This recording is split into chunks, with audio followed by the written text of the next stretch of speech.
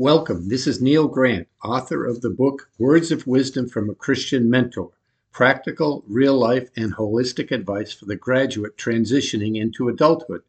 The paperback is for sale on my website, newgradadvice.com.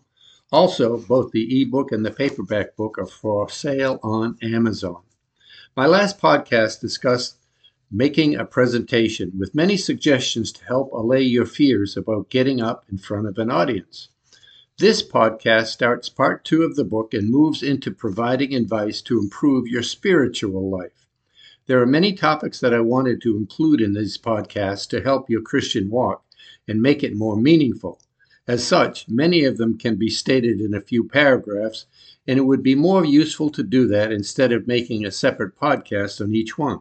So this podcast is a compilation of information which I thought would be useful and meaningful to you in deepening your faith. However, it will be a little bit longer than the majority of my podcasts. Ever talked to someone who said they were Christian? Well, it's not your job to determine whether they are or not.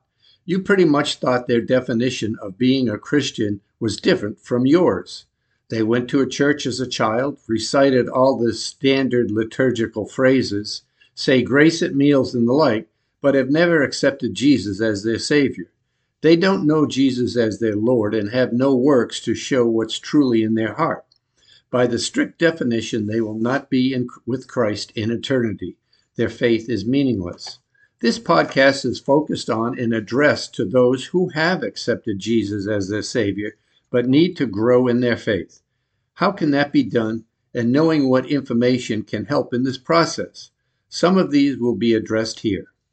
Let's start by finding the right church. I remember when we were touring certain places in Beijing with our Buddhist guide, and when we came to a huge statue of Buddha, she performed a certain ritual in front of it in praise to it. I asked how she increases her knowledge of the Buddhist philosophy and if she goes to the temple regularly. She said she does neither. She just relied on what her parents taught her 20 years ago. There is no furthering of this knowledge or spiritual growth over their lifetime. That is not what the young Christian needs to do. Once saved, he or she needs to nurture their hunger for more knowledge of Christ and his teaching in order to grow in the faith. The best way to do this is to find a Christ-centered church, which teaches specifically from the Bible, and go to church every week to soak in this teaching. This church should clearly state that their doctrine is strictly from the Bible, which they should consider inerrant and preach the gospel of salvation. The Bible is not meant to inform the reader, but to transform the reader. To me, it's the best to go to a bigger church where it has an assortment of Sunday school classes which attract people with similar interests, such as senior adults, college age, adults with young children, etc. This is the best way to get connected with other Christians, to have fellowship with them, and grow in the Word. Acts 2:42 says, "And they devoted themselves to the apostles' teaching and fellowship, and the breaking of bread," which is communion, and prayers. These are all the 4 pillars of the church's responsibility, and one needs to find a church which will provide all of these to its parishioners. Use biblical references. In order to grow your faith, you should have several sound biblical references readily available to you so you will know how to quickly get a question answered or a verse explained while it's still on your mind. Here are some references for you to use on a regular or recurring basis. The Bible. You should use a study Bible. I use Ryrie's Standard Bible, which is the New American Standard Version, which has plenty of footnotes on each page to help you understand the verses on that page. These are very valuable, especially when reading complicated scripture verses such as Psalms. Phone applications.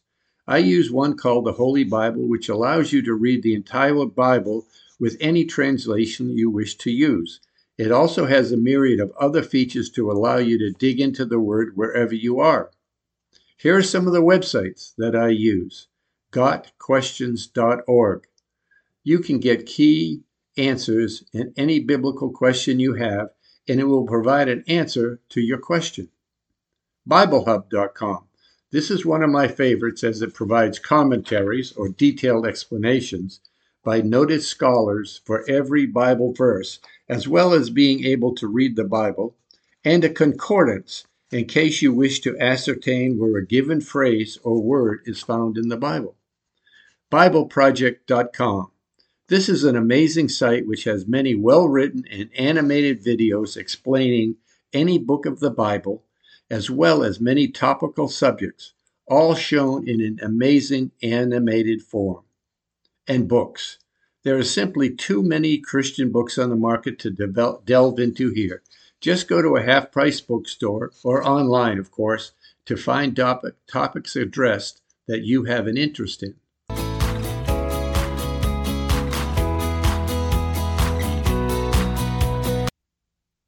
Miscellaneous useful Christian topics.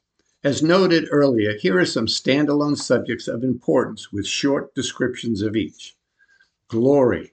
God's glory is a concept that we have an awareness of without necessarily being able to describe it in all its fullness.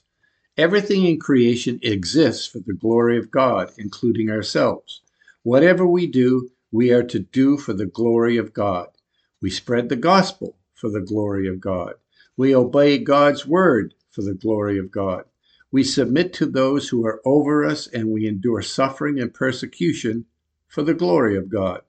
But what does it mean to glorify God, and how can we become better at it? In the Bible, the word glory has several different meanings. It can mean light, beauty, majesty, or awesomeness. However, it also means honor, when we honor someone. We publicly show the value that we have towards that person. Praise and worship glorify God because through them we honor him by publicly telling how much we value him and expressing his worth to us. Grace. Grace is the essence of the gospel, God's unmerited favor. It is a gift that costs everything for the giver and nothing for the recipient, and is Christianity's best gift to the world. It doesn't depend on what we have done for God, but what God has done for us. While we deserve justice, we get God's mercy, and furthermore, we receive his grace. In the Old Testament, grace speaks of deliverance from enemies, affliction, or adversity. It also denotes enablement, daily guidance, and forgiveness. In the New Testament, grace is the love of Jesus shown to the unlovable, the peace of God given to the restless, the unmerited favor of God, and most importantly, the path to salvation. He has forgiven us our sins and blessed us with life everlasting. Justice is getting what we deserve for our sins, but mercy is God not punishing for our sins. Grace is God's blessing us despite the fact that we do not deserve it. There is something called a loophole of grace, and this is grace abuse. Is not doing things you know are wrong because you will know you will be forgiven by God's grace. In business, when stretching the envelope, they say, oh, it's better to beg for forgiveness than ask permission. Grace abuse stems from a confusion of condoning and forgiving. The idea grows into an obsession, and ultimately grace becomes a license for immorality. Romans 6 says, shall we go on sinning so that grace may abound? By no means. We died to sin, so why shouldn't we now want to live in it any longer? Here's another topic. Faith without works is dead. There are a lot of scripture passages about faith and that it is the only way to heaven with Christ. James, in his writing to believers, talks about works, and some get confused if it's faith or works that saves you. For it is written that faith without works is dead. One of the more serious problems that has confronted Christ's church is that there are many who profess the Christian faith, but they do nothing or very little to prove or show their faith. In a conversation I had with a strong Christian friend named Dave, I talked about volunteer work I do for a local mission, which helps feed and provide inexpensive used clothing to the impoverished in the county. When he discussed his faith, I asked what he does to show his faith in action. I quoted scripture which says that faith with works is dead. So what are you doing? After a long pause, he said nothing, but decided he needed to join me in volunteering for a Christian-based organization. Why are works so important? The reason is because our faith is our behavior. Our works is what reveals to the non-believer the identity of our God. Our works and our behavior tell the world that we serve the King of Kings and the Lord of Lords.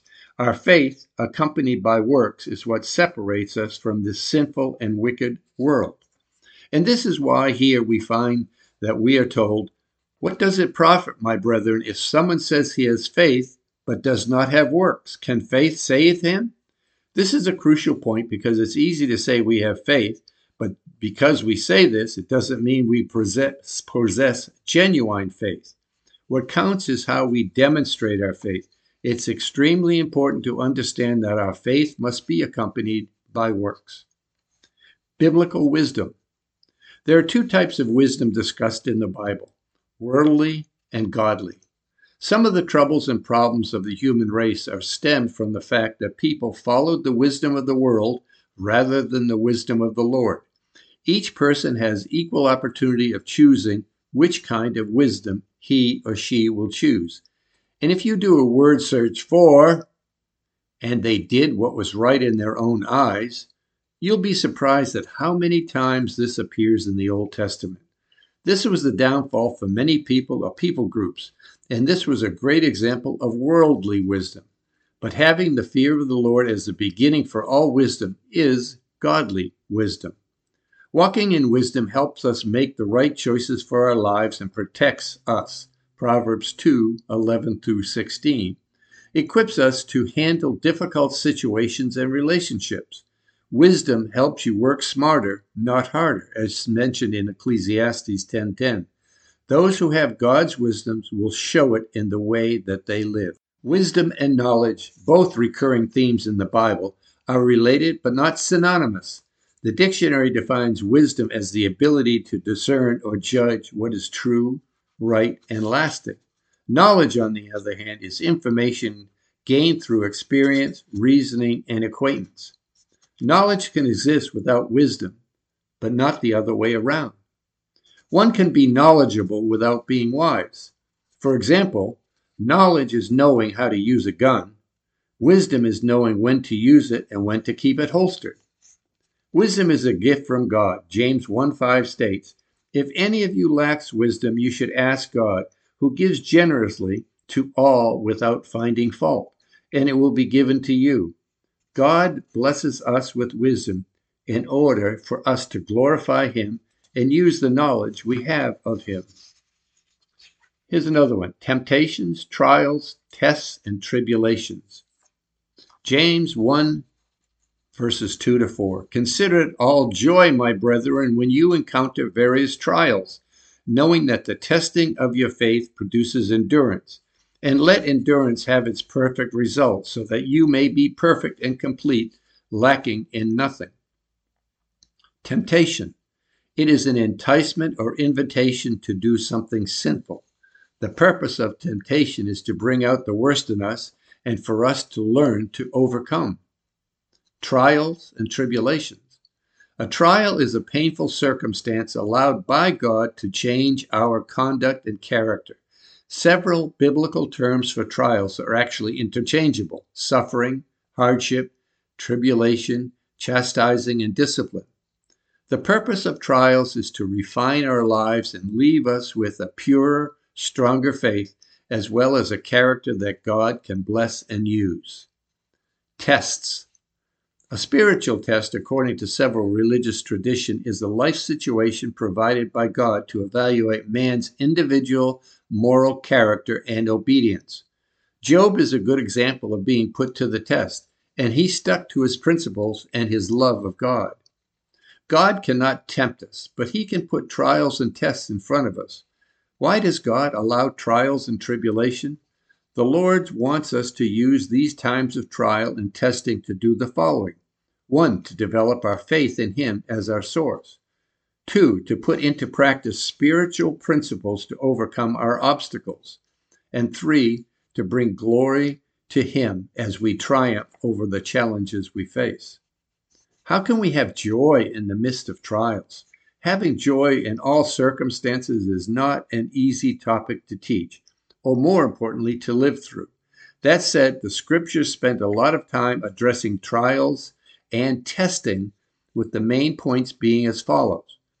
A, we will all be tested and go through trials, and these times are never easy. God is in control of all circumstances and will not leave you or forsake you. C, God has a purpose in everything he does. And finally, D, during these times, we need to focus our thoughts away from grief and toward the divine.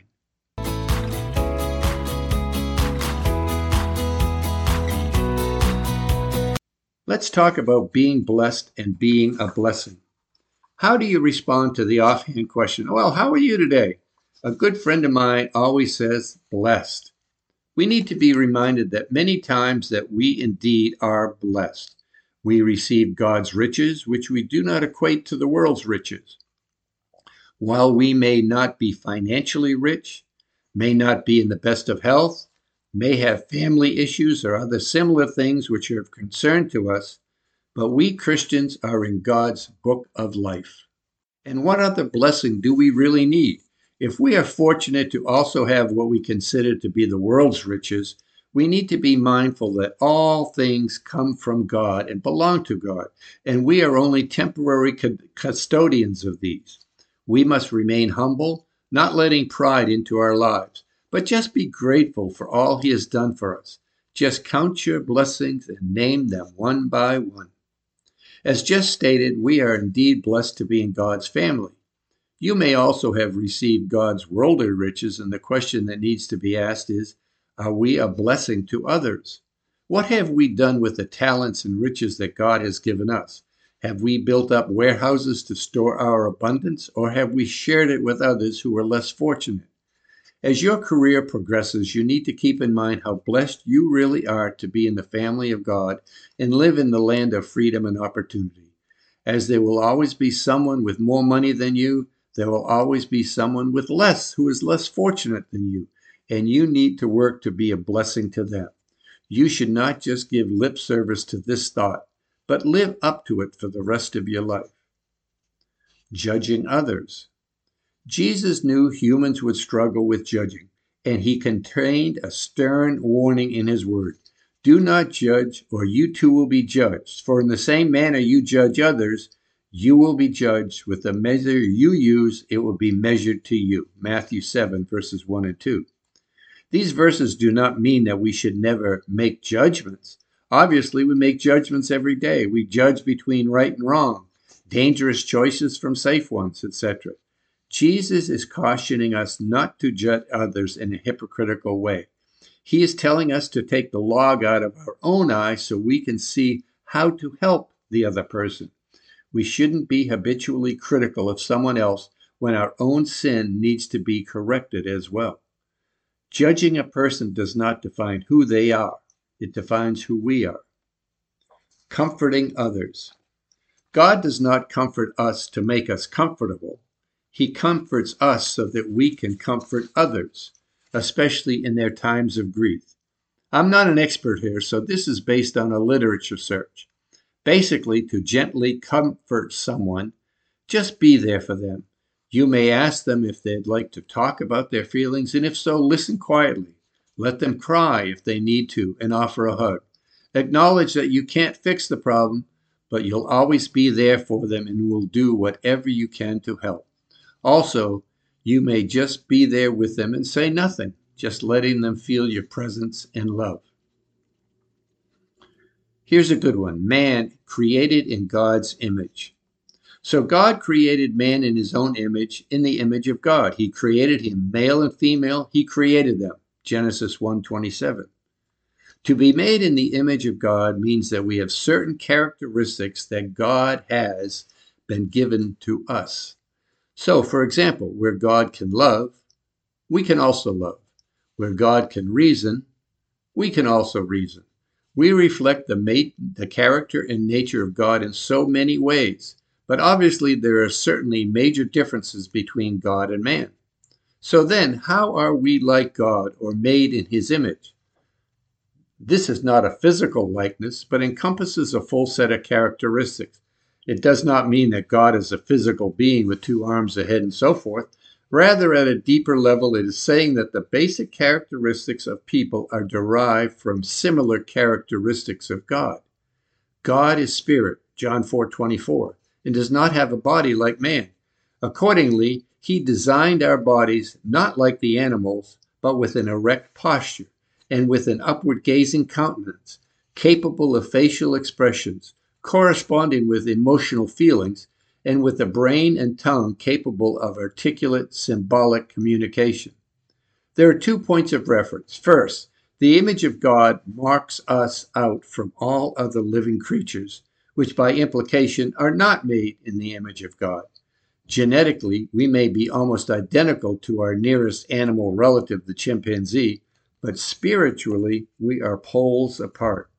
The second point, of course, God himself and what he has revealed of himself in nature, in scripture, and most especially in Christ.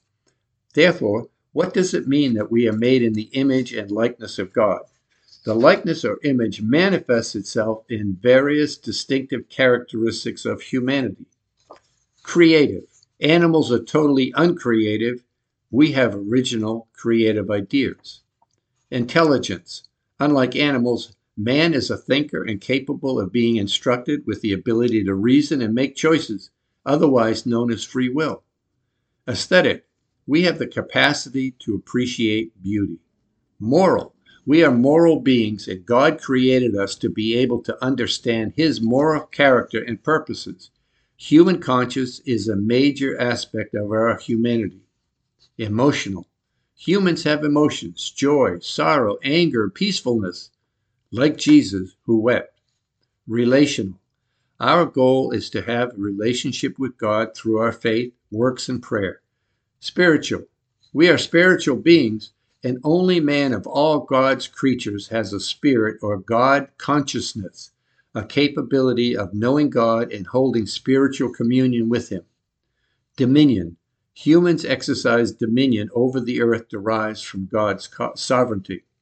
So where does this leave us? Our chief aim in life is to know and be known by our Creator. This loving relationship between man and God is the way things are supposed to be. Our purpose, fulfillment, delight, and the very life itself flow from this relationship as well as our eternal future. Another main point is that men and women are created in his image and are equal. Therefore, no one should look at themselves as being better than anybody else, but they should strive to fulfill God's requirements to love one another regardless of race, ethnicity, position, gender, or beliefs. So what's the takeaway message on this long podcast?